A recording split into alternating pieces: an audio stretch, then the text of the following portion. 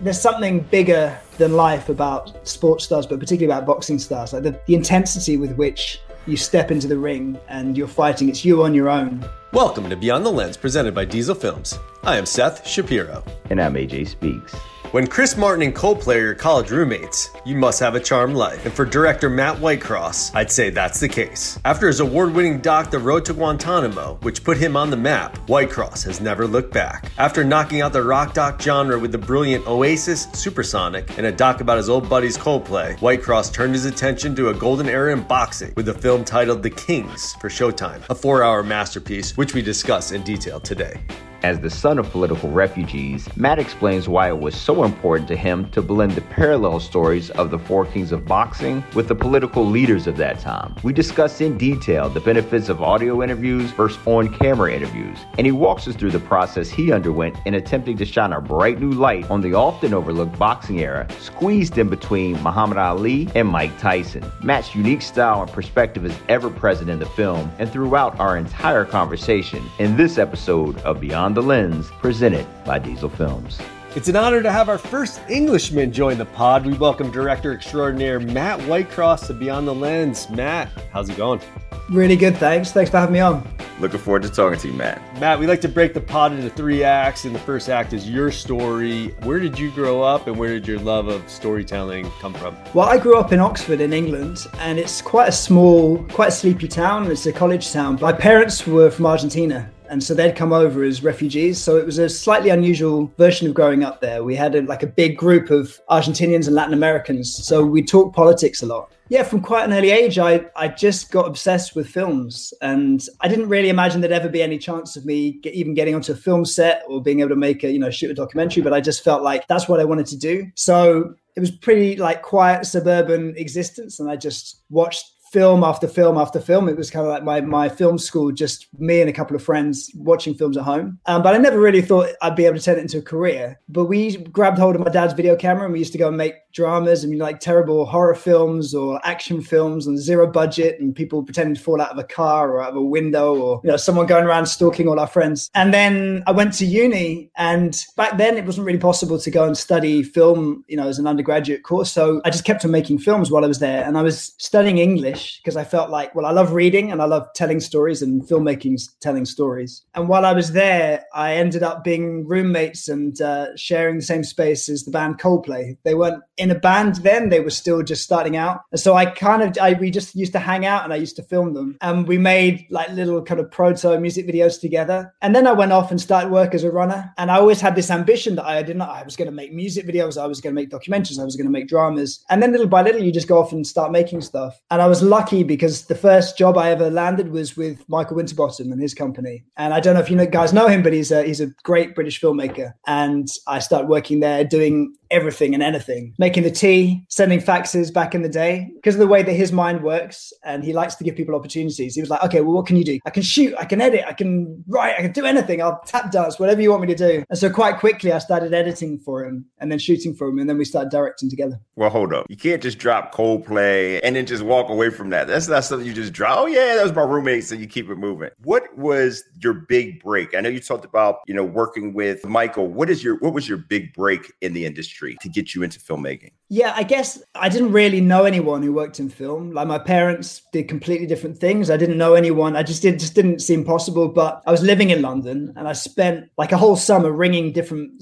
music video companies and film companies trying to get my foot in the door, and I couldn't. And then a friend of a friend of a friend of a friend said, "Oh, they're making a film across town. Why don't you just go and just turn up and just see if they'll give you some kind of job?" So I went there and worked there for a couple of days for free, just bringing people coffees, and I used to have to bring a beer for the director at the end of the day. And that was my job. And then I just overheard someone saying, "Oh, there's a job going over at Michael Winterbottom's company, Revolution Films." So I rang them up. And I went in and I did, I went and kind of told them a bit about myself, and I didn't get the job. And so they were like, no, we're going to give it to someone else. And so I went on holiday, and then 2 days into the holiday, I was in Italy with my family, and they rang and they said, it's been a disaster. This guy turned up and he quit after 2 days. So I just caught the next flight home, and I guess that was my big break. And then with Michael, the amazing thing about him and his company was that they're always offering you opportunities. And I had this idea. These guys ended up being released from the US Naval base in Guantanamo Base, and 3 British guys. And I'd read their story, and And I said, look, you should be making this film. I told Michael about it. And Michael was like, no, look, we can make it together. And he was a huge filmmaker. I thought the idea of him making a film with The Runner is just like, it's never going to happen, but he stuck to it. So that was my real break. So making that film with him, and then one thing led to another. Then once you've got one under your belt, then people start to trust you. That's awesome. Circling back to Coldplay, did you know that they would be worldwide superstars at that time? It's funny. I mean, I don't know how it is for you guys, but it's like, growing up with people around you who are incredibly talented. Like I had one guy who was a friend who was a writer. And then there's another friend of mine who wanted to make films, another one who was a musician. And there were loads of bands that first year. And Coldplay were just one of them. And I thought they were amazing. But then I thought everyone was amazing. And I was like, we're going to go and take over the world. You have that kind of confidence as a kid where you're just like, yeah, like, why not? But then you kind of you hear all the horror stories of how the industry works. And I was like, well, I think their music's great, but is anyone else going to care? I don't even know how you get a song on the radio. But they were very disciplined about it. So they had like a master plan. They drew on the wall and they were like, this is how we do it. They had books on like how you make it in the music business. They would sit there reading, going, okay, this is what you do. We need a manager. Okay, our friend's going to be a manager. Right, we need to contact all the top record labels. We're going to do EMI because Parlophone was the Beatles, right? So we want to be the next Beatles. It was all like that. So they had a plan. It wasn't like they just kind of turned up and winged it. They were really determined. But there's always the other little voice in your head is going like, who are we kidding? No one, you can't become U2. You can't become the Rolling Stones. It's never going to happen. But I think there's something about Chris. He just has this determination. He had this confidence to succeed. There's one clip in the film that we made where I was filming him and they just had like the most disastrous gig they'd ever done, like ever in the history of humanity. Like, so there was me and another of our best friends we were the roadies, and we drove them to this tiny gig in the middle of nowhere. There was a farming college and they were supposed to be on at 6:00 before the main band. Then it was 7:00, then it was 8, then it was 9. And they finally went on stage about 1 a.m. There was no audience. The only audience was me and this friend of mine. And it was us like applauding. And as they came off stage, Chris was like, we're going to be the biggest band in the world. And to have that confidence when you have a disaster like that and still think you're going to be the biggest band in the world is amazing. Like, I don't know where it comes from, but I guess that's the determination and that's the confidence you need. And that's what makes you great, right? I think so. And I think you see it in sports heroes. You see it in film stars. It's that thing. It's like, and it's a special magic ingredient. And the amount of times you see people who are great at what they do, but they just don't have that missing ingredient, and you can't quantify it. You can't really understand what it is, but you see it. You know it when you see it. Now you've worked with several. You worked with Coldplay. You worked with Oasis. What was that experience like?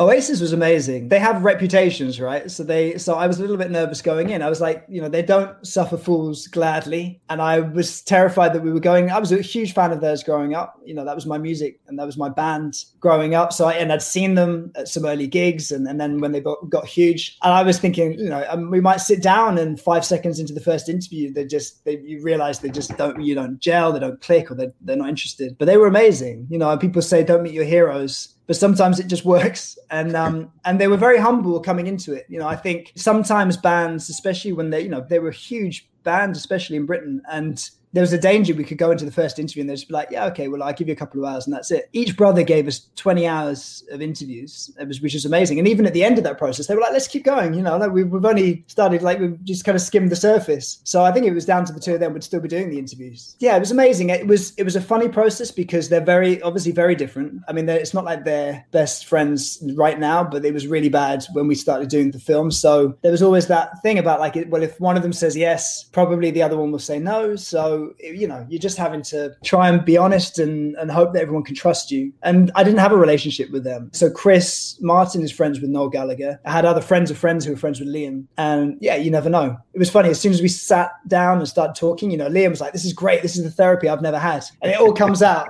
And they're very different. Noel is someone who has these anecdotes. He's very much like someone, he kind of studied music history growing up. He read every book there was on every single rock star. And Liam is someone who's much more in the moment. And he'll just tell you whatever's there. And he can contradict himself 3 times in the same sentence, but still mean it in the same moment. And the other thing I think that they share in common with Chris is they're just very, very, very funny people. And so I spent most of my time just laughing. We were talking about all this stuff. The great thing about them is they're just like barroom raconteurs. You can sit there and I would ask some of the sessions, I would sit down and just ask my first question. And then 3 hours later, I'd be like, right, I guess we better wrap it up. I didn't even get a word in edgeways, but it was all gold. So I didn't really mind. It was like we were getting enough. Is that a love-hate relationship? Well, I love-hate relationship between the brothers, definitely. I mean, I think, people know about all the conflicts and the problems, but I think what even they had probably forgotten was all the good times. And what was lovely for me as a big fan was to sit down on that first session. And I think Noel came in for the first day and he was talking. And the first thing is, obviously there's a little bit of just feeling each other out, trying to figure out what we're doing. And at the end of the session, I was like, is it okay if I just show you some videos we've got? We've got all this old footage we've been given, which is stuff that probably you've never even seen, that like one of the guys in their team had filmed 20 years before. And he started watching it and you could see the love and companionship and the vibe between the two brothers in the video. And it was really funny because I mean, maybe I was imagining it, but I felt like Noel just softened and he was kind of smiling and he was back in the room in that moment. And then exactly the same process with Liam. And I think there is a lot of love there. And what I was surprised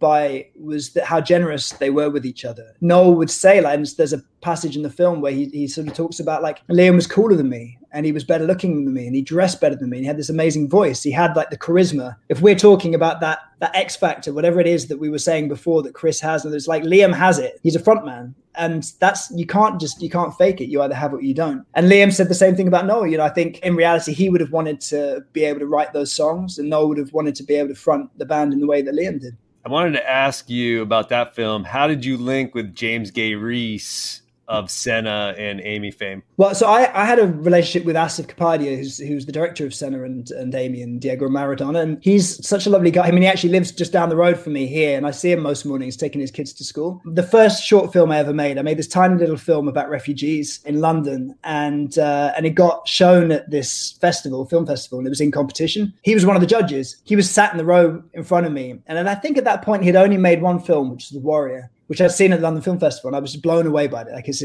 fantastic. It's an incredible film. So he was sat in there, and I was a little bit like, wow, he's someone who's made this incredible film in front of me. And then they read out the announcements, and I think we got the third prize. There was like 3 prizes they were announcing. And then he turned around and he was like, "You're Matt, aren't you?" He said, "You should have won. I voted for you." And he was so sweet. Then he introduced me to his whole team and his composer, and he was like, "Look, anything I can do to help, then because I know you're just starting out." So every so often I would see him. And he was always very sweet. And then I think he was in line to direct Supersonic, but he was in the middle of doing Amy. And I think for him, it was like he likes to do one thing at a time. And the idea of doing 2 music films back to back, I think Amy, the way that he tends to work, I tend to work quite quickly. I think he spent 5 or 6 years on Amy and 5 or 6 years on Senna. And it shows, like, those films are incredible. They're like masterpieces. So that's his process. And so he contacted me with James through another friend of mine who was the main producer, Simon Halfon. I was like a director for hire, and I was very much like came on board saying, "Look, I'm a fan, but I don't really know what this project is. Like, it's your project." But it turned out that no one really knew what it was. They knew they had this opportunity, but they didn't know. They knew that it was like the 20th anniversary of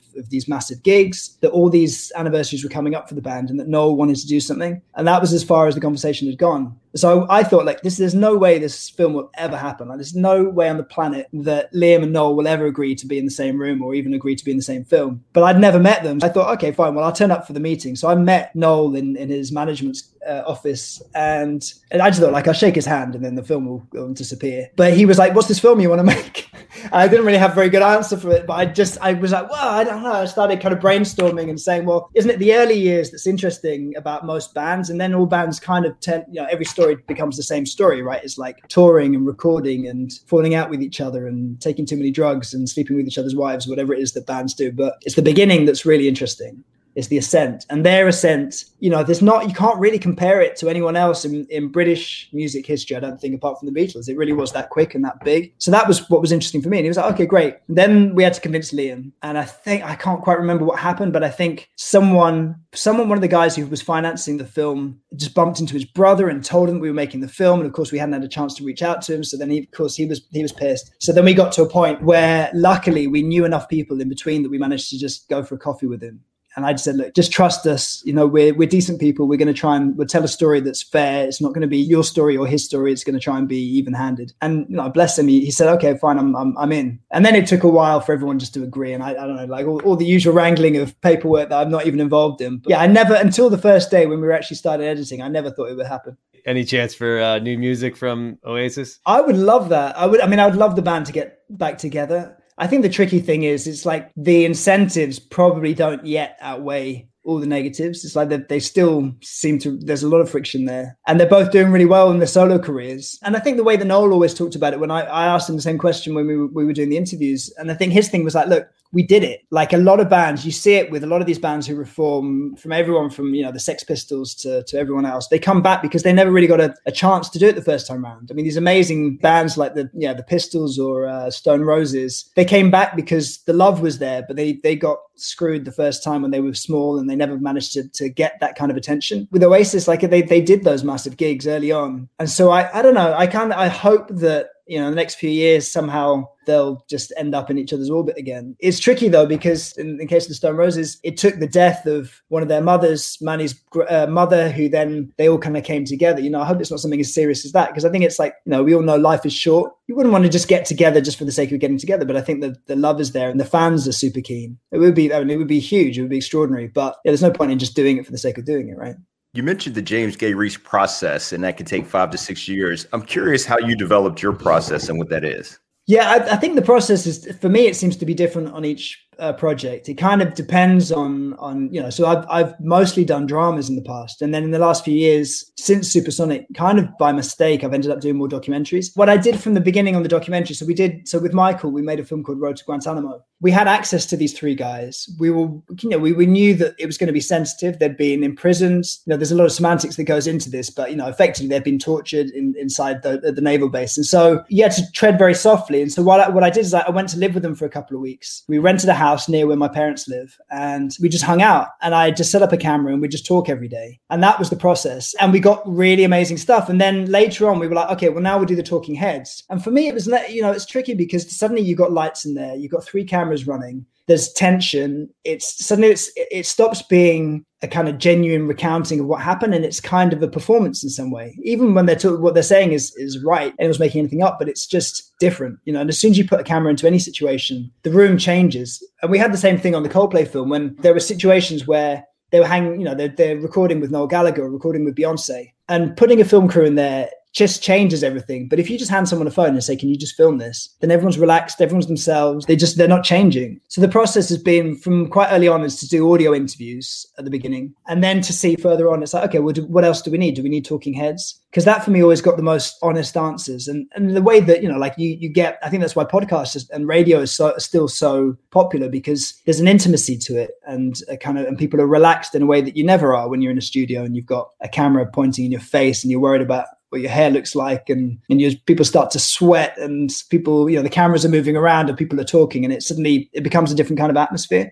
We just tend to, on every project, just to do a lot of research, really immerse yourself in it, and go to school on it. And that's, whether it's music or it's sport or it's film or whatever you're doing in politics. And then the main thing, I think, is just to gain the trust of the people you're making the film with. So if it's documentaries or if it's drama and then with the actors, it's just to try and build some kind of rapport. Now, I think for me, the more you do it, then you have a reputation, and you have films you made in the past that people start to trust you more, and it becomes easier. I know that, the first few times when I was on a film set, you're in your 20s and people are like, who's this kid in the corner? You're the youngest person there. And inevitably, like directors, just by the nature of being director, you're the least experienced person, because, the camera guy goes from film to film to film, and the sound person the same, and everyone else just moves on and they have the weekend off and then they start again. Whereas, if you're a director, you might spend 5 years trying to make your first film, and then you get to make it, and then might be another 2 years to your next film. So it's just by the nature of it, it's like you don't have that experience on the ground. But as you get more things under your belt, it becomes easier. I think I just get used to the fact that it all feels like a disaster, and then you go, it's okay, it's always going to feel like a disaster. That's part of the process. And you don't know what you're doing, and you feel like a fraud, and then, like a week into the production, you're like, okay, no, it's all right, it's fine, it's going to be all right.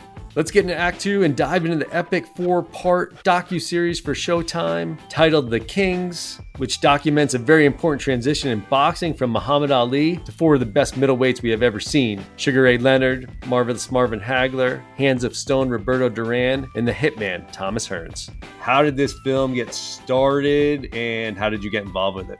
Yeah, so again, this was not my project. Like I develop my own projects with my producer Fiona Nielsen, and we've got like a back catalogue of things we were trying to get up and running, and we came really close on another drama, and a few things were lined up. And then James Gay Reese and Asif came back a few times. They were doing more sports documentaries. They were doing Diego Maradona, and they do the Netflix show, The Drive to Survive. So they were doing more of that kind of stuff. And they came to me a few times, and each time I was like, it's not like, it sounds like a great show or it sounds like a great film, but it doesn't feel right for me. You really, like, if you're going to spend 2 years of your life or 3 years of your life doing something, you really need to love it. And even though I could see that the access they were getting was incredible, it's like every time you do one film, you're not doing another 2 or 3 films. And it was funny. It became like a running joke. James kept on coming back to me with new things. And I was like, it's great, but I don't know if it's what I want to do. And each of his emails or messages was getting more and more passive aggressive. And he sent me this quite bitchy email, tongue in cheek, kind of saying, well, I know you don't want to work with this. I know this and that, but we have access to this amazing story. We think we've got the boxers on board. We think Showtime are on board. And these guys are 4 of the greatest boxers of all time. They're up there with the greats. But for whatever reason, maybe it's because they're lighter weight classes, their story hasn't been told the way it deserves to be told. Like, it's been told in book form and there have been documentaries made, but never in the way that we think the subject matter deserves. And so I started reading about them. And I knew them kind of, like they were in the back of my mind. Sugar Ray Leonard, like I'm sure there's probably like tribes in the Amazon who know who Sugar Ray Leonard is. But then the other 3, I was like, yeah, kind of. I was pretty young when this was all happening. But then I started to read up on it and I was like, this story is amazing. Like even if you take the boxing out of the story, then it's still an incredible story. Their lives are amazing and what they achieved was amazing. And I felt the same about the music films that I worked on, that even if you extract the music, does it still work? Is there enough going on? Like in the case of Oasis, like it's these 2 brothers. And if they've been footballers or if they've been astronauts, that tension and the love and the tension between them is still, that would make a great story. And so I was like, look, I'm in. This sounds amazing. And so we went to see Showtime in the States and they were lovely. I think I've had all kinds of experiences in the past, but they were just like, look, you guys are grown-ups. We love the things that you do. Just get on with it. We'll see you when you're done, which was amazing. And then they popped over us at one point. I think this is all pre-COVID. So yeah, we were kind of like 5 months into the process and they came over, Vinny and Stephen, and watched a rough cut of the first episode. At that point, we were only doing 3 episodes. And talking about process, my process is like the first cut of anything is really long. Like the first cut of the Oasis film, we were aiming for 90 minutes and the first cut was 7 hours long. On The Kings, the first cut, I think of episode 1 was 2.5 hours. And so we got about an hour into it. And they went, whoa, stop. Okay. They were only supposed to be in town for a day. So they were like, look, we can't watch the whole 3 hours of episode 1, but how are you going to cut this down? Because they were like, all the bits that we like are all the asides and the bits where you suddenly go, there was a whole section in episode 1, which went into the history of mafia involvement in boxing in the time of Ali and so on and Liston. And then there were, we went into another bit, which was all about Ray Arcel and all the trainers. And I was like, well, to be honest, I don't know, because this is the stuff that I love, but I don't know how we do it because you can't squeeze everything in. Probably it's going to end up on the cutting room floor. And I remember, I think Vinny just was like, well, we just need to give you more time and money, don't we? Which is amazing. I've never heard that before. I don't expect I'll ever hear it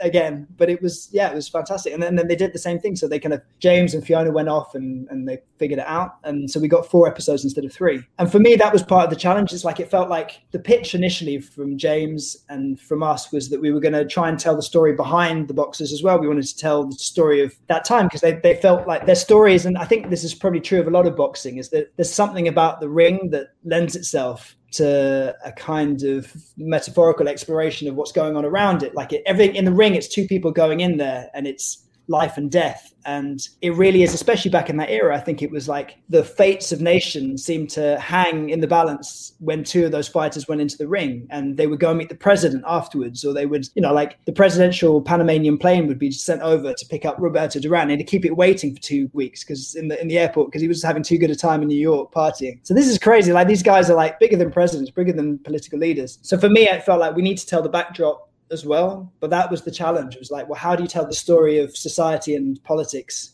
and not lose sight of the guys who the film is really about? So then take us into that. How did you do that? What was the next step? Once they tell you, hey, you have an extra hour, I'm sure that changed what you had already developed. You had to cut out a lot of things. And then you had these 4 dynamic personalities, right? And there's so much to each of their story. And you chose to tell it in a different way and maybe not in the biographical way that we would have thought. How did you break all that down and how did you determine that? Yeah, it was tricky. It was the trickiest project I think I've ever worked on in terms of just the planning and the complexity of it. Because, not like when we're dealing with a band, it's a band. And yeah, there might be 5 people in the band, but it's kind of the same story. Whereas we had 4 guys plus their families, plus their rivals, plus their backdrop, trying to explain the time. Then we had the leaders, the political leaders behind them. In a way, to try and explain who the 4 kings were, you have to explain about the end of Ali, and then to explain about how that era finishes, you've got to explain Tyson and come into all of that. And then you've got Panamanian history. So there's a lot to get in there. The great thing that we had on this project was that, so James and Asif, their process, the procedure is that they spend a lot of time up front just planning it. And so they gave me, I think, well, in theory, we had like 6 months of research before we even started editing. Thing is, because my background is editing anyway, after a while I just got bored and I started editing anyway just by myself, because I was like, I go crazy. Like, I'd read like 400 books and I'd spoken to like 400 people, and I couldn't remember some of the stuff that I'd written down at the beginning. I was going through my notebooks. I was like, it's like someone else wrote the stuff. So at a certain point, I just needed to start cutting it. But the process really was, we started editing. We knew what the key moments were. First of all, you just get all the archive in, you see if there's any footage to try and visually express any of those bits. And luckily, I think a lot of the moments that we thought were important, suddenly the archive team would find something incredible, like Ali commentating and basically introducing Sugar Ray Leonard, even though he'd never met him before. So you really have the baton being passed from one boxer to the next, one generation to the next. So that was amazing. And I think once we started, so I wrote out a document, which is about, I guess, probably like 50, 60 pages long, as if we were making a drama and saying, okay, scene 1, we're with Roberto Duran. He's about to go out and fight his final fight against Sugar Ray Leonard. He's thinking about the first fight. Then he steps out into the ring. Suddenly we flash back to the first fight between the two of them. And so we tried out a lot of these techniques. Sometimes I think I was being a little bit too clever and it was just confusing everyone, because everyone's like, hang on, which era are we in? We're in suddenly we're in the 60s, and then we're in the future, and then we're in the past. So we had to kind of calm it down a little bit towards the end. It was that document, which I'd never had a chance to do before. And it was fantastic because we always had like a blueprint we could go back to whenever we got a bit lost. So, those detective films where, the detective has like a million different things, or maybe like the serial killer in Seven has like a million different things on his walls and like things connecting everything and graffiti. So the edit started to look like that. On one side, we'd have all the themes, and then we'd have all the events, and then we'd have another bit about how we could link all these different ideas up, and we'd have one wall would be politics and another wall would be something else. And then it was just a question of trying to make all those different ideas feel like one story instead of like 100 stories. I think that was the hardest thing. And we had a screening for some financiers, not financiers, like the sales agents early on. And it was more for us just to get a sense of, is it working or not? And it was pretty clear when we were watching, it was like, it felt like we had two different documentaries. The bits where we suddenly go, okay, boxing, and now into something else. And not like both, for me, like both stories were great. Like they were both interesting, but they just didn't quite feel like the same story. And so then that's what we worked hardest on, was trying to make the connections between like the foreground story and the background story. The archive footage was incredible. Was that already sourced before you started editing, or did some of that gold come in during the editing process? Yeah, we mostly afterwards. So what I ended up, God bless YouTube and God bless all the fans out there who just find stuff, because, this is not what archivists love, but I would just get on YouTube every single day. And this was before anyone even came on board, and just download all these different clips that people had. And you would find gold dust that, some super fan had obviously taped something off HBO 20 years before, or you'd find these old little film clips. So there was a bit of that. And then Hannah, who's our first researcher, who had done Coldplay and the Oasis films, she just went off and just rang everyone. And she's like, it is like detective work. And she'd ring all the old gyms and speak to someone else, who then put her in touch with someone else. And then we had Prue, who's an amazing archivist. You have to think laterally, I think. So she was like, okay, well, Ray Arcel is one of our key figures. He's passed away, sadly. So like, how can we get him to talk, have his voice in the film? And a lot of the news clips that still survive, they're like, you get the soundbite, you get the 15-second soundbite, and normally there's music in the background, so you can't really use it. But then she rang up, I think, the Jewish Museum in New York and just said, is there any chance you happen to have anything? And they had all these reel-to-reel tapes of Ray Arcel when he was just telling his story to a biographer, which no one had ever heard since they'd been made. I don't think it ever turned into a book. So we grabbed all that, and it was like having Ray Arcel suddenly in the room with us. And like a lot of things like that. But it's funny because often it comes very late in the day. What you end up doing is sometimes, because we did audio interviews with the boxers, you'd have these bits where it's just like blank screen, nothing happening, but this great anecdote. And then it's like, okay, well, do we need to animate it? Are we going to do this with photos? How are we going to do this? And luckily, in most cases, some great archive would come in, like it was handed down from God, because it was like, right, we were going to have to cut this moment. And then like the next day, the archive turns up. So the benefit of having a great archive team. Very impressive. Great job to them. Kudos. Yeah. No, it was nice. We all worked in the same office, so at least you could kind of, like most directors, I'm a complete pain in the ass, and I would sit there and go, come on, there's got to be something out there. And so every day they'd have to go out. And the nice thing is, if you can find a great piece of archive, it might actually push the story in a way you weren't expecting. You just think, okay, well, so maybe we don't have the other anecdote. We push it in this direction instead. You mentioned the background story, and one of the stories that you did, or throughout the whole film, was you blended politics with boxing. You went back to Carter, you went back to Reagan, and I'll be honest, at first, I didn't follow it. I didn't know where you were going with this, and I was like, man, this is like switching channels. Like I was trying to figure out, where we were going. But over time, you started to blend that story. Now, recognizing that you're the son of a political refugees, I'm sure you talked about politics growing up. How much did that play in you including that in this film, and just the importance of it to you to make that symbiotic relationship, if you will? Yeah, well, no, thanks. I mean, I think that is exactly right, that it came about from, like, politics was just what we talked about at the dinner table. And it's funny because growing up in somewhere stable and, with the conservative with a small C, like England, I think for most of my friends, it's like politics was like, it's boring. It doesn't affect me. And it only takes the last 5-6 years in the US, in the UK, to see that politics does affect everything that we do. With our lives, whether we like them or not, everything we do is political. Boxing is political. I mean, for me, it was like the most obvious example is Roberto Duran. So he is someone who's embedded in Panama. He is like a political figure. And just by nature of being a successful boxer, he was this inspirational symbol for Latin America, not just for Panama, but for Latin America. So there was this, and then it was like, okay, well then what does it mean? So when these two fighters go in, why is it that these fights mean so much to people? Well, it's when Leonard goes in against Duran, it's not just one guy going in against another guy, it's two countries at war. And so it becomes a bigger picture. And I don't think you can really understand what's at stake in the ring without then looking at the bigger picture. Yeah, there was a danger. I mean, I'm sure, I was looking on Twitter from time to time. I try not to do too much like looking into whether people like things or not, because you only believe the bad stuff. But, there's some people who are like, look, shut up about politics. Let's talk about boxing. Let's talk about sport, which I get. I mean, we knew was a danger. It's like, it's never going to be everyone's cup of tea. But on the other hand, for me, it's like, we go full circle. So when in the first fight, we have this whole moment where we're talking about Duran. Duran's going into this. We only just met Duran. And then we go into the history of US involvement in Panama and Panama Canal. And then it goes full circle. By the end of the final fight, a week later, the US invades Panama and ousts Noriega and so on. So it feels like it doesn't feel like too much of a reach for me that it's all one story. For example, like one of the guys who ended up almost being like an unofficial narrator for us, Teddy Atlas, we brought him in really to talk about just training and little bit about boxing corruption, because he's one of those guys who's not afraid of saying what he thinks, which isn't the case with everyone. And so he came in just for an hour in between two other interviewees, and he was so amazing. And he was so, for me, I know he's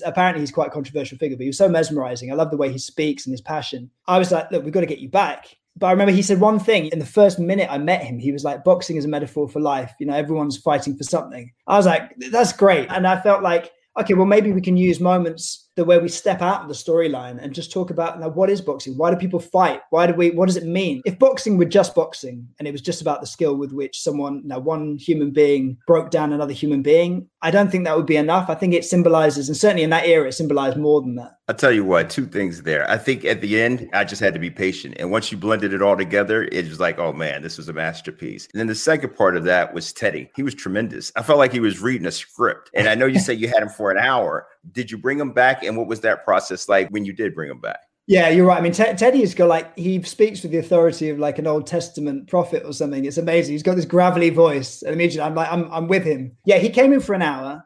And at the end of the hour, the next guy came in, and I was like, Teddy, I feel like, I want to spend like 6 days with you. We barely scratched the surface what I know you've got to talk about. He was like, no, well, I normally just do it in one. And his daughter had just had a baby the day before. So he's like, I need to get back to my family. And I said, look, like, no pressure, but the next time I'm in town, is there any chance, we'll make it easier, just be like another hour, 2 hours or something. I'll ask you a couple more questions. He's like, yeah, we'll see what we can do. So about a month later, he said, look, the easiest thing is just come over to my house. And I think he expected probably like another like half hour, like here's 3 more sound bites we need. And bless him, after 7 hours, I was still there. And I was going, I've got one more. And he was he was under the weather and he wasn't feeling well. And he was like, look, you've got to do your thing. He's so sweet and hospitable, and he's done publicity for us on this thing. So he was amazing. For me, it was like, there's something bigger than life about sports stars, but particularly about boxing stars, like the intensity with which you step into the ring and you're fighting. It's you on your own. And that definitely feels like it has connections to all of us. Everyone's had struggles in their life, no matter who you are. And there's, political fights, but there's kind of the fights that people have. That's why we watch it, right? And I know it's a controversial sport and the people worried about the side effects and so on. And all of that is true. but there's still something mesmerizing about it. And it's not just the skill and the athleticism. There's more to it than that for me. So we started putting all this stuff into the show, and I kept on thinking, well, at some point, maybe Showtime are going to say, look, stop yakking and get back to the boxing. But they never did. They kind of encouraged us to do more of that. And Teddy was fantastic. We also, Bonnie Greer, who lives in London, I've admired her for a long time, and I just happened to catch her talking about boxing one night on the radio. I was like, oh, okay, maybe she'll be interesting. And she was great. Again, she speaks with such kind of conviction. I never really wanted to have a narrator, but when people speak that spontaneously, it's amazing. Yeah, someone else was saying, so who wrote the script for Teddy? I was like, no, that's just how Teddy speaks. That's just Teddy. I'd love to take credit for that. Yeah, I felt her voice also. I felt like it was narration. It was just, like you said, powerful, and you just followed it. And I'm like, man, it sounds like it's written, but two good choices. Yeah.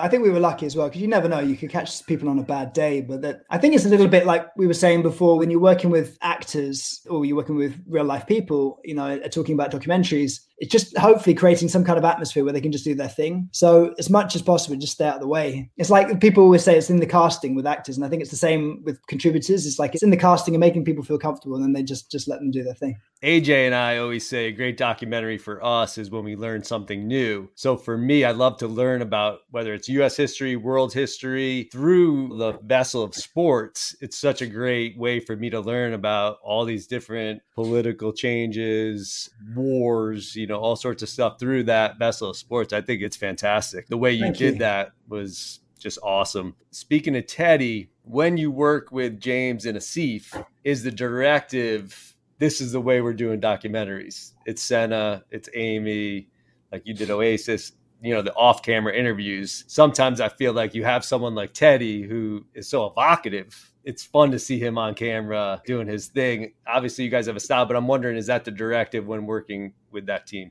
No, not necessarily, although you're right. It did become a kind of house style, I think, within the company. So they just did a TV show called 71, and Asif, he was kind of the overall director or supervising director. I don't know what the official title was. And they did something similar with that. With Supersonic, it was funny because Noel said, look, I don't want this to be like day one. He kind of said, like, I don't want this to be a bunch of like old rock stars with gray hair sitting in armchairs talking about the good times. And so I was like, well, let's try not to show you now. But if we have to, then we have like let's come back at the end if we feel like there's big gaps where we need to see someone. I think for me, like Talking Heads, it's tricky because I love seeing the expression on people's faces. I just saw the new Steve McQueen documentary that came out. It's called Uprising, which is amazing. And that relies a lot on the emotion. You see these people going through this trauma. For us, I knew with Supersonic, it wasn't really going to be that kind of story. Like I knew that we were never going to have an Oprah moment where, Noel broke down in tears and suddenly revealed, that he'd loved his brother all these years. It wasn't really that kind of vibe. And even though they talk about some quite dark stuff, they're quite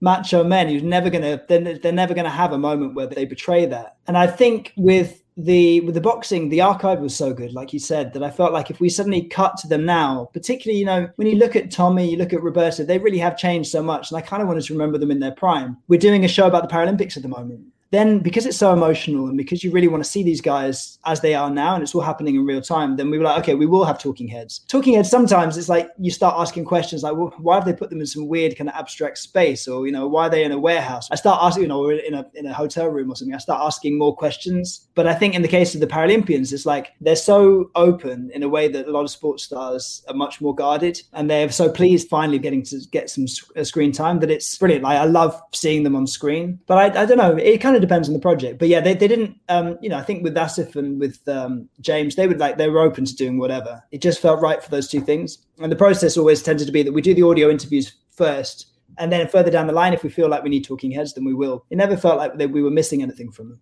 I agree. I thought it worked because you look at these guys as look bigger than life, and now you see them older if you bring them on camera. But when you're just listening to their voices, I found myself just really listening to what they were saying. So that leads me to my question to you. When you sat down with these four giants, what was that experience like for you, it being someone that's an outsider from boxing and sitting down with them? I know you've done your research. I know you read all the autobiographies. You did everything. But what was that experience like for you? Well, the experience of interviewing them was amazing. I mean, we only interviewed in the end. We interviewed Duran and Tommy. We didn't interview Ray Leonard and we didn't interview Marvin, although I thought we almost did at 2 points. So Ray was, when we went in for the first meeting with Showtime, they were like, look, Ray is great. He's a friend. He'll just, don't worry about Ray. Just name a time and a place. I'm sure we can make that happen. But it's a bit like with the two brothers in Oasis. They're like, if Ray says yes, then I'm pretty sure Marvin will say no, and vice versa. So just bear that in mind. So you're like, oh God, okay. So we just asked everyone. I was like, look, I'd rather be upfront and ask everyone. And Roberto, there's always that slight hesitancy up front where it's like, okay, who do you go through? Because someone says, oh, you got to go through their friend. No, you got to go through the wife. So there's all that process, which I'm sure we're all familiar with. With Roberto, we went through his family. There was a little bit of kind of back and forth, but yeah, he was like, okay, yeah, in principle, I'm up for it. We invited him to the UK to come and stay here for a couple of weeks with his family. So it's like, okay, we know he'll be in town. He can't run away from us. If I had an idea, if I went to Panama, I'd probably spend 6 weeks there just trying to pin him down. So I was like, no, he's in London, he'll come. So that was okay. And then with Tommy, yeah, that was tricky because initially we were going through a friend, and then the friend, we met Tommy, but then Tommy was hesitant and, all the usual things, which I completely get. I hate being on camera. I haven't achieved anything like these guys, and I understand that they might think they get to do it once, maybe like for a bigger documentary. So why these guys, if you don't have a relationship with them? So there was a little bit of hesitancy, and then luckily we met Jackie. I think she was the first interview we did. I think she came in just before Teddy, and she said, look, I'll talk to Tommy, I'll get him to come around, you guys seem okay. So she more or less frog marched him into the studio which is very sweet to see, especially because she barely reaches his knees. Neither do I. And then with the other two, so then we were talking to Marvin Hagler's, I think his representative, and it all looked pretty good. And then he was coming to Scotland, so we were going to do it there. Then the timing wasn't good. Then COVID hit, so we couldn't do it. Then we were supposed to be going over to see Leonard, and it was the same thing with COVID. So at a certain point, someone must have spoken to him, or Ray decided that he'd rather do his own thing. So maybe he's doing his own documentary, or maybe he's, that's the thing. It's like, I don't feel like I've got any foregone right to go in there and, tell someone's story. It's up to them. But luckily by that stage, we had so much great archive and so many good interviews that I felt like, okay, if we get the chance to interview either of them, amazing, but we can do it without them. So I kind of knew by that point. But the process of sitting in with Duran and with Tommy was surreal. First of all, because obviously they're legends and they're both larger than life in different ways. It was tricky because I went into that first session going, well, I know that he struggles sometimes with speech. I don't know how this is going to come out. I don't know what his memory's like. I'd asked him a few questions before when we met the first time, and he was like, it was a little bit hazy. So I just came really fully armed with everything. And sometimes he would go, no, I don't think that ever happened. I'm like, no, honestly, it did. And they would go, okay, fine. And then you have to kind of talk him back into it, which is fine. And then with Roberto, I was lucky because I speak Spanish, so we could speak in his language. That was all fine. I mean, he's hilarious. He is a little bit like Liam Gallagher. He's like the boxing world's Liam Gallagher, because he's like a fire rocket. So there's nothing that's out of bounds. I would start asking him crazy questions and he'd give me crazy answers. And he didn't take offense in anything, whether it's something like no mas, which I'm sure he's been asked a million times. He would sit there and it wasn't like he was just giving stock answers. He'd think about it. I'd ask him again. I'd say, someone said this. He would, it was a conversation rather than just him reeling off anecdotes. And, he'd talk about his private life. He'd talk about all kinds of things, which I think a lot of other people would be more guarded about. He's just a very, very, very, very funny guy. Talking about these bands as well. He's hilarious. Like, he's a great raconteur. So you just let him do his thing. Yeah, I was, you're pretty intimidated when you go into the room for the first time. And you think, I'm sitting down, we're going to sit down for 3 or 4 hours now for this first session. And if they take offense, maybe that's the end of the interview and we don't have a film. So yeah, you never really know how it's going to go. 2 things jump out from what you just said. Number one, you guys had a huge budget. You were able to fly Duran over to you to control their environment, which was genius. And then the second one was because you didn't bring Sugar Ray or sit down with Marvin. So it ended up working out, in my opinion, because I never knew, just listening to him, like, oh, you had to get Sugar Ray. You had so much sound from Sugar Ray, like you had to get him. So it kind of worked out. Yeah, I think so. I mean, it was interesting. Obviously, from a personal point of view, I would love to have spent time with those guys. The great thing about Ray is that he's been so unbelievably open and honest about his life, all the ups and downs in his career, and he's very eloquent. So there was so much good material. Marvin does fewer interviews, and he's actually very charismatic and he's great raconteur, but he didn't, for whatever reason, maybe because his popularity just was never at the same level as Leonard. There's less stuff to work with him. So I was really keen to try and give him his chance to shine. And we managed to find enough. What was frustrating was he ended up doing a lot of podcasts towards the end of his life where the sound's terrible and people walking in and out and you can't hear what he's saying and they're asking him stupid questions. I was like, it's his life. You never feel like I have the right to tell anyone's story. It's up to them. I always feel like if I could just spend 5 minutes talking to them as opposed to the 400 people in between you and them. But maybe I'm naive. Maybe they would just been not interested. I don't know. The tricky thing, I found this with bands, especially very big bands, is that it's a bit like trying to talk to Bill Gates. There's 400 people before you get to Bill Gates. And if you could just talk to the chief, I'm sure it would be fine. But that's never the case. Hagler passed away earlier this year. Was that a shock to the system? What was your reaction to his passing? Yeah, it was a massive shock. It was really sad. I mean, I think, he was someone who seemed like he was full of life. He was living a great retirement in Italy. He seemed to have it all. Like, he was the one guy who got out in time. He seemed fit and healthy. He was young. It's bizarre. I think, if you'd been thinking about it, you never have guessed that it would have been him of those four guys. This is the way it works out. It's very sad. I would have, just selfishly, I would have loved to have shown him the show. That was, I think, the last bit of correspondence we had. We were like, look, we're going to almost finish the show and we'll screen it for you. We'll come over and you can watch it and see if you've got anything you want to add.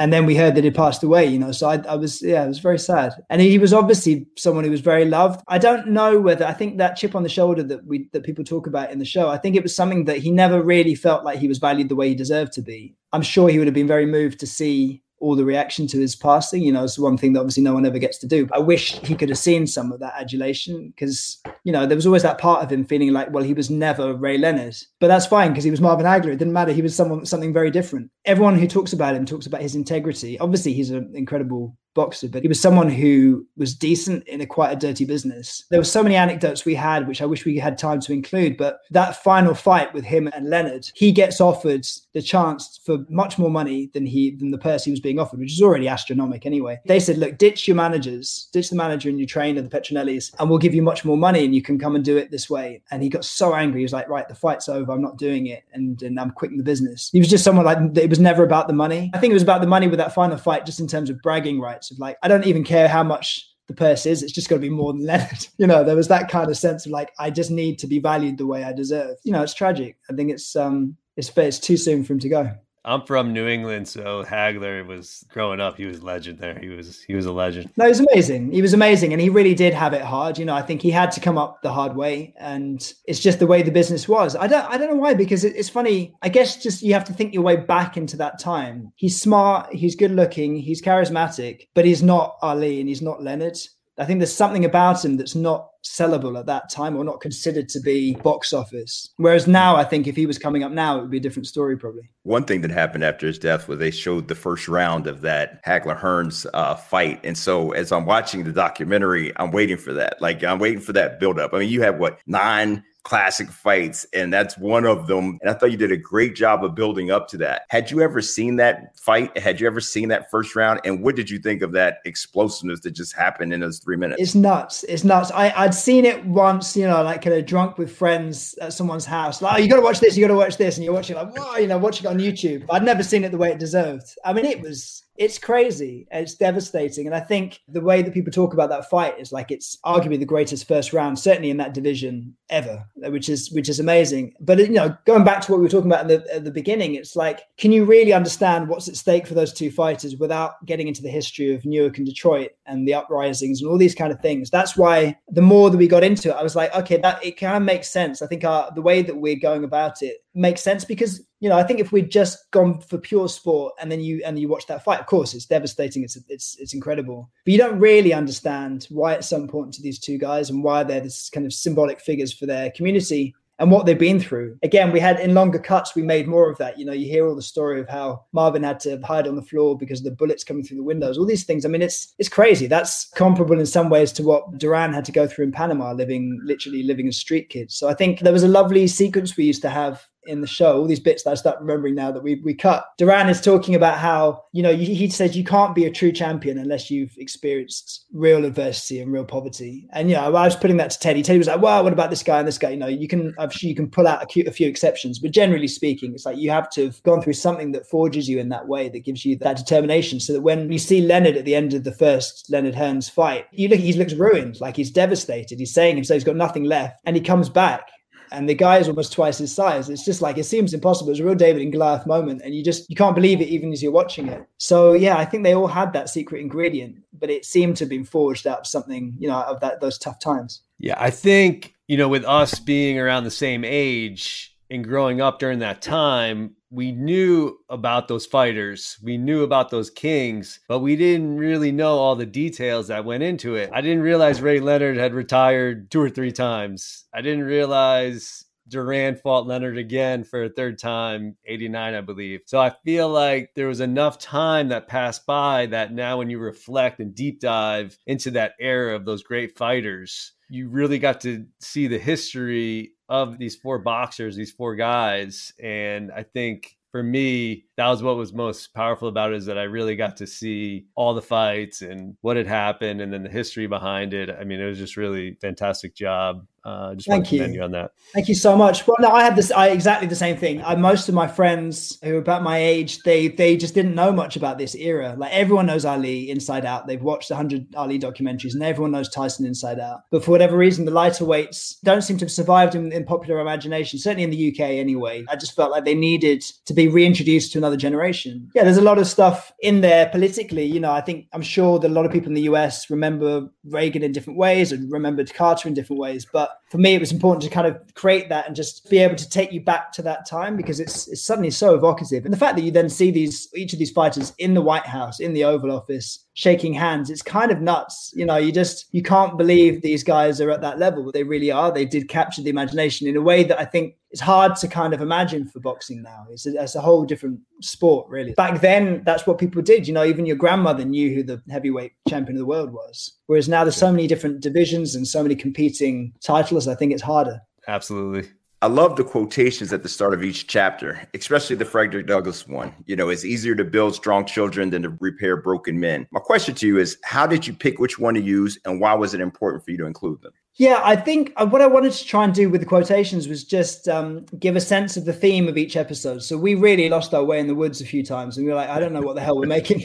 And we were sitting there kind of throwing everything in it because it could be anything. You know, the poor archive team, when I first gave them a brief, I was like, well, we need everything about the Four Kings, but we need everything about Ali, but we also need everything about Tyson, but then we also need everything about politics, but we also need the 70s and the 90s. And it was just like, it was nuts. And at a certain point, we all went a bit crazy. And so one of the editors, Ian, was like, I need to try and theme my episode, and because otherwise I don't know what I'm doing. And so he was like, okay, I think my episode needs to be about the relationship between fathers and sons, you know, when we look at boxers, because often they don't have fathers, and so then who are the surrogate fathers? So that was kind of his theme. It's like, okay, that's great. Well, maybe the first episode is the end of one era and the beginning of another. And I thought, well, maybe if we can put them in, if it doesn't feel too pretentious, we can put quotes at the beginning, which kind of give you a sense of what the theme of the episode is going to be. Yeah, it was tricky because you don't want to make it too highbrow. Like I remember the third episode is really about the connection between poverty and violence, and Ian put in like a Mahatma Gandhi quote, and I was like, that's too much. I think people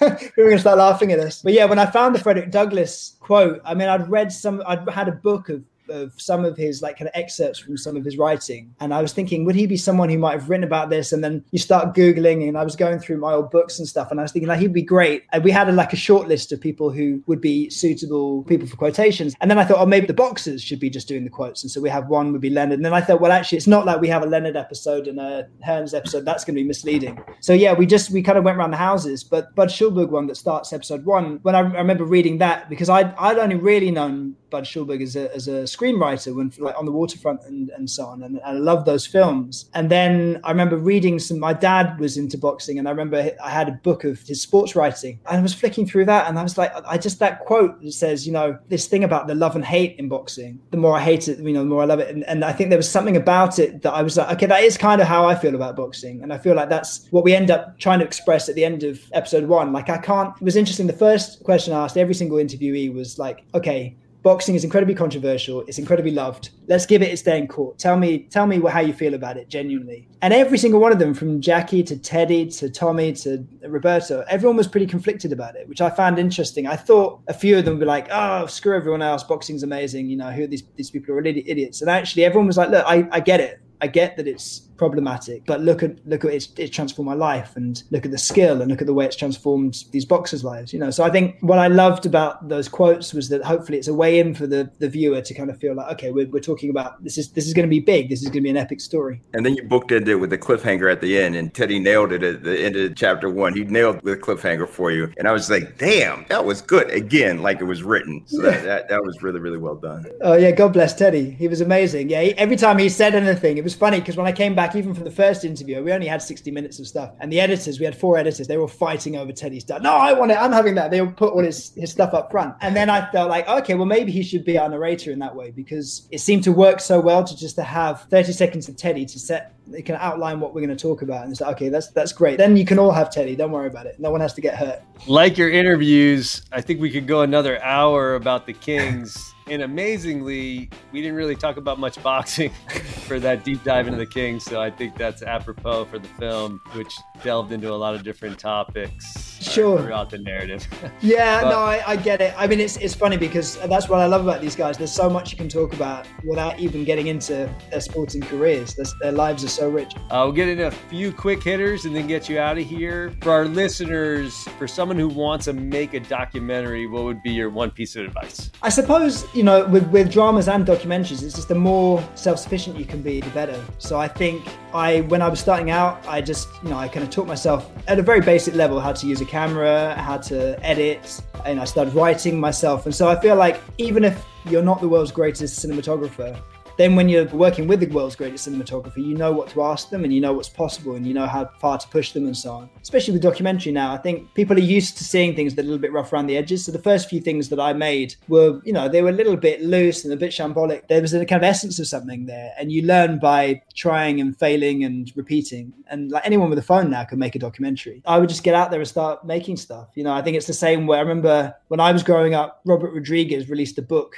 which is all about how to go and make a film. And his thing was like, if you're Jimi Hendrix, you don't walk out on the stage of Woodstock without ever having picked up a guitar before. You play until your fingers bleed in your own garage and you make all your mistakes and then you become the greatest guitarist of all time. But somehow filmmaking, at least in the past, it was so expensive, no one got a chance to practice. So you would make one film and it would be a disaster because you'd never done it before. And that was it. And that was the end of your career. So I think now people get the chance to kind of make those mistakes privately. And so just go out there and make it and kind of find your voice. What films did you love growing up? Everything, absolutely everything. I'm an omnivore. I loved a lot of American cinema. I mean, my dad was really into kind of gangster films. My mum was into like French New Wave and Italian, neorealist films. And so I had a real eclectic bunch of things, but I was just desperate for anything I could watch. And I feel the same thing with music. Like I don't really have a type of music. I think in the old days, people were much more tribal with okay, if you're into gangster rap, there's no way you could like country and Western music or whatever. Whereas I think people are getting a little bit more open now. I loved everything. So I think for a long time, my favorite film was probably One Flew Over the Cuckoo's Nest, which is probably still my favorite film. But then it would probably change any hour of the day, depending on how I was feeling or who was asking. It's the same with your favorite sports star or the same with your favorite band, right? Yeah, I used to love everything. A lot of American cinema growing up. I don't know why, but that was the stuff that I gravitated towards. It was just harder back then because, if a film was coming on in your local cinema, it was like you got one shot at seeing it and then it was never going to play again. And the same thing with TV. It's like now we have everything at the touch of a button, but then we don't have any time to watch any of it, or we can't be bothered to watch it for more than 5 minutes before flicking channels. But, back then it's like I would hear there was this film called Touch of Evil or Citizen Kane, and I would read a book on it. And then 3 years later, it's like, oh, it's playing at 2 a.m, right? And I have to stay up and press record on the VCR. But then at least you appreciate it more, right?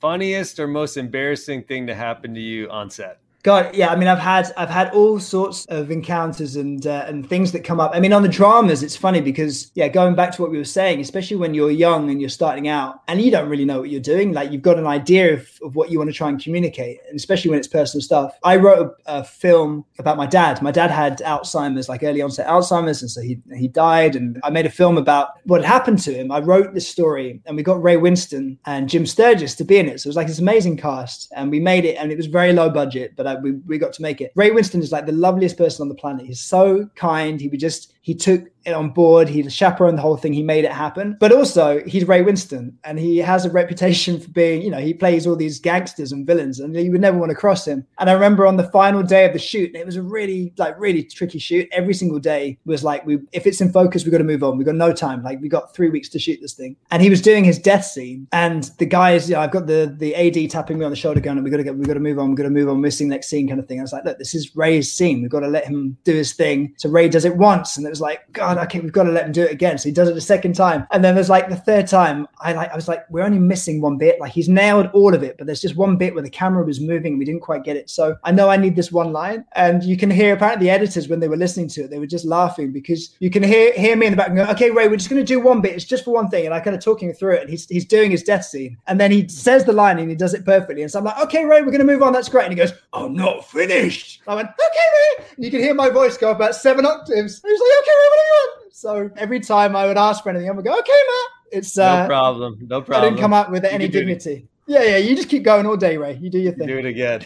You used to be a boxer as well, right? So gotta be careful. Best Coldplay story. This is not a kind of like a fun story. This is kind of sad, but actually I do feel like in some ways they have saved my life on a couple of occasions. Talking about my dad, there was a period in my life where I was trying to get this film together and I just couldn't get it together. I'm someone who's pretty level-headed and I've always been very positive and I've had a very privileged life in many ways, but there was just something about, he died. We couldn't get the money together for the film, and I really felt like my brain just went like off on a different tangent, and I really lost the plot. And I got to a point when I was really like struggling, and then at one point I kind of moved back in with my mum's house, and I couldn't get out of bed. Even looking back on it now, there's no way I could even imagine that might have happened to me. But it's like my brain just wasn't functioning anymore. I think it was like the grief had finally come full circle, and I felt like my brain had obviously decided that the only way I could honor his legacy was to make this film, and I couldn't make the film. Like, we just couldn't get the money to make the film, and I couldn't get out of bed. And then I got this call from Chris one day saying, "What are you doing? Right, you need to come and make a music video for us." And he didn't even know he was doing it. And it just somehow was like, "Okay, right." Just he said, like, "You're just going to come over to London, and we're going to do it." And I think he kind of sensed that I wasn't in great shape, but he was like, "No, you're going to do it anyway."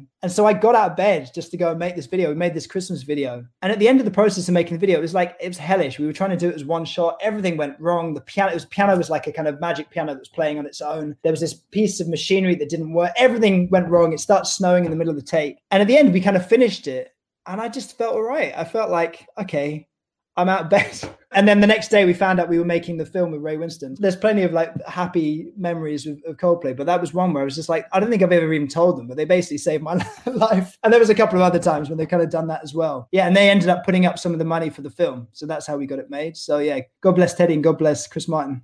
My last question. I think I read somewhere that you worked with Jay-Z. Is that I true? did. Or was that yes, that is true. Well, that was amazing. That was amazing. I mean, talk about, again, meeting your heroes. Yeah, I mean, for me, Jay-Z is one of those people, like, he's like Bob Dylan. I can't really imagine they actually exist. It's like him or like Father Christmas. Like, the idea that they would actually walk around on this planet and you might meet them is just impossible. And so what happened was, again, it was one of those crazy Coldplay situations where they wrote the song Lost. And then because Chris and Jay were friends, I don't know how it came about, but Jay had written these lyrics and he ended up rapping on top of the track, and they released it as a new track, this collaboration. And so Chris sent it to me and was like, he rang me up and he did this kind of like, "What are you up to tomorrow?" And I was like, "Oh, well, I'm a bit busy." And he was like, "No, okay, don't worry about it." And before I hung up, I was like, "Well, what do you need me for?" He's like, "No, nothing. It's just, can you go over? I need you to fly to New York tomorrow morning and go to Jay's house, because you just need to go and film him in his house, doing these lines." I was like, "I'm there. Don't worry about it. I'll sort it out." And then I got on the plane,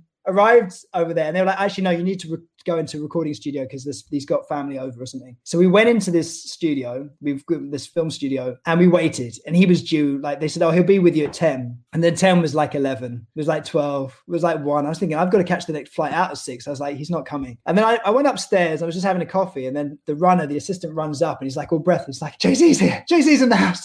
So we went downstairs and I'd been told I had him for 4 hours. So I was like, okay, great. So we had all these ideas. We had 3 cameras. I was on one of the cameras, and the 2 camera guys, I don't know where they were. They were somewhere else in the building. And I said, "So Jay, how long do we have you for?" And he was like, 10 minutes. I was like, I was like, okay, fine. Couldn't find anyone. So I just grabbed the camera. I was like filming him, and I was like, "Do you need the lyrics?" He's like, no, don't worry about that. And we just filmed him a few times, and he was so sweet and so courteous and so down to earth. And I remember the last thing I got him doing, we did the performance like 3 or 4 times, and he nailed it every single time, of course, because he's Jay-Z. At the end of that, I was like, "Jay, I don't know. I think I kind of need some shots of you just looking amazing, because you just stand there and look cool." And I think a lot of other people were like, "What are you talking about?" But Jay was like, okay. He just did a few things like taking his shades down, looking around, touching his chin, and he just looked amazing. Like everything he did was incredible. And then he was like, "You got it?" I was like, looking, my heart was going, and I was like, "Yeah, I think we got it." And he was like, "Okay, great." And then he went around the building and he made sure to shook hands with every single person, from the guy who was like security to the runner and everyone. Made sure everyone got their moment with him, and then he left and he was gone. He was in and out of the building in about 20 minutes. It was amazing. That's and I was checking the camera, just making sure we got it. Like, we definitely got it. Yeah, we got it. Was that Billionaire Jay-Z or what? When's this? This is like, so it was the Viva La Vida Coldplay era. So this must be like 10 years ago, something like that. So, yeah, I guess he was getting there by then, wasn't he? Yeah, almost. Pretty billionaire, but almost there. Last question for me. First concert, best concert? First concert and best concert. First concert I ever went to see was Radiohead in Oxford, because they're an Oxford band. So we were lucky. We used to get to see these young bands just starting out. So there was Radiohead, there was Supergrass, there was another band called Ride that we used to go and see. Yeah, so seeing Radiohead with like 30 people in the room, that was pretty nuts. Best concert I've ever been to, probably going to see the Argentine crowds at a Coldplay gig. Because I know that like Coldplay have their super fans and they've got their detractors, and like a lot of big bands, people love them and they hate them. But I feel like you can't really say Coldplay until you see them live. And their gigs are just like watching Close Encounters or something, like a space landing or something. It is nuts, and the pyrotechnics and the band are just amazing. But then the reaction from the fans in Argentina, in any Latin American country really, is just nuts. They're going crazy by the first, like, but when the lights go up at the beginning and there's grown men in tears on the front row and they're kissing each other, it's fantastic. I think it would probably be the last night on the Head Full of Dreams tour was the last tour they did. It was mind-blowing. And my kids, we were in Argentina, I was there filming, and I brought my kids out, and it was their first gig too. It was pretty special. Great story. Matt, we appreciate your time. Amazing conversation. Thank you for this deep dive into your past and all your great work, and we really appreciate it. Thank you so much. It was a real pleasure. Thanks for having me on. Wow, what a deep dive into the creative genius of Matt Whitecross. We appreciate all the insights that he gave us. Please subscribe, rate, and review the show, and if you do, we'll give you a big shout out. If you like what you heard, please share with your friends. We'll be back next week with another great episode of Beyond the Lens, and that's a wrap.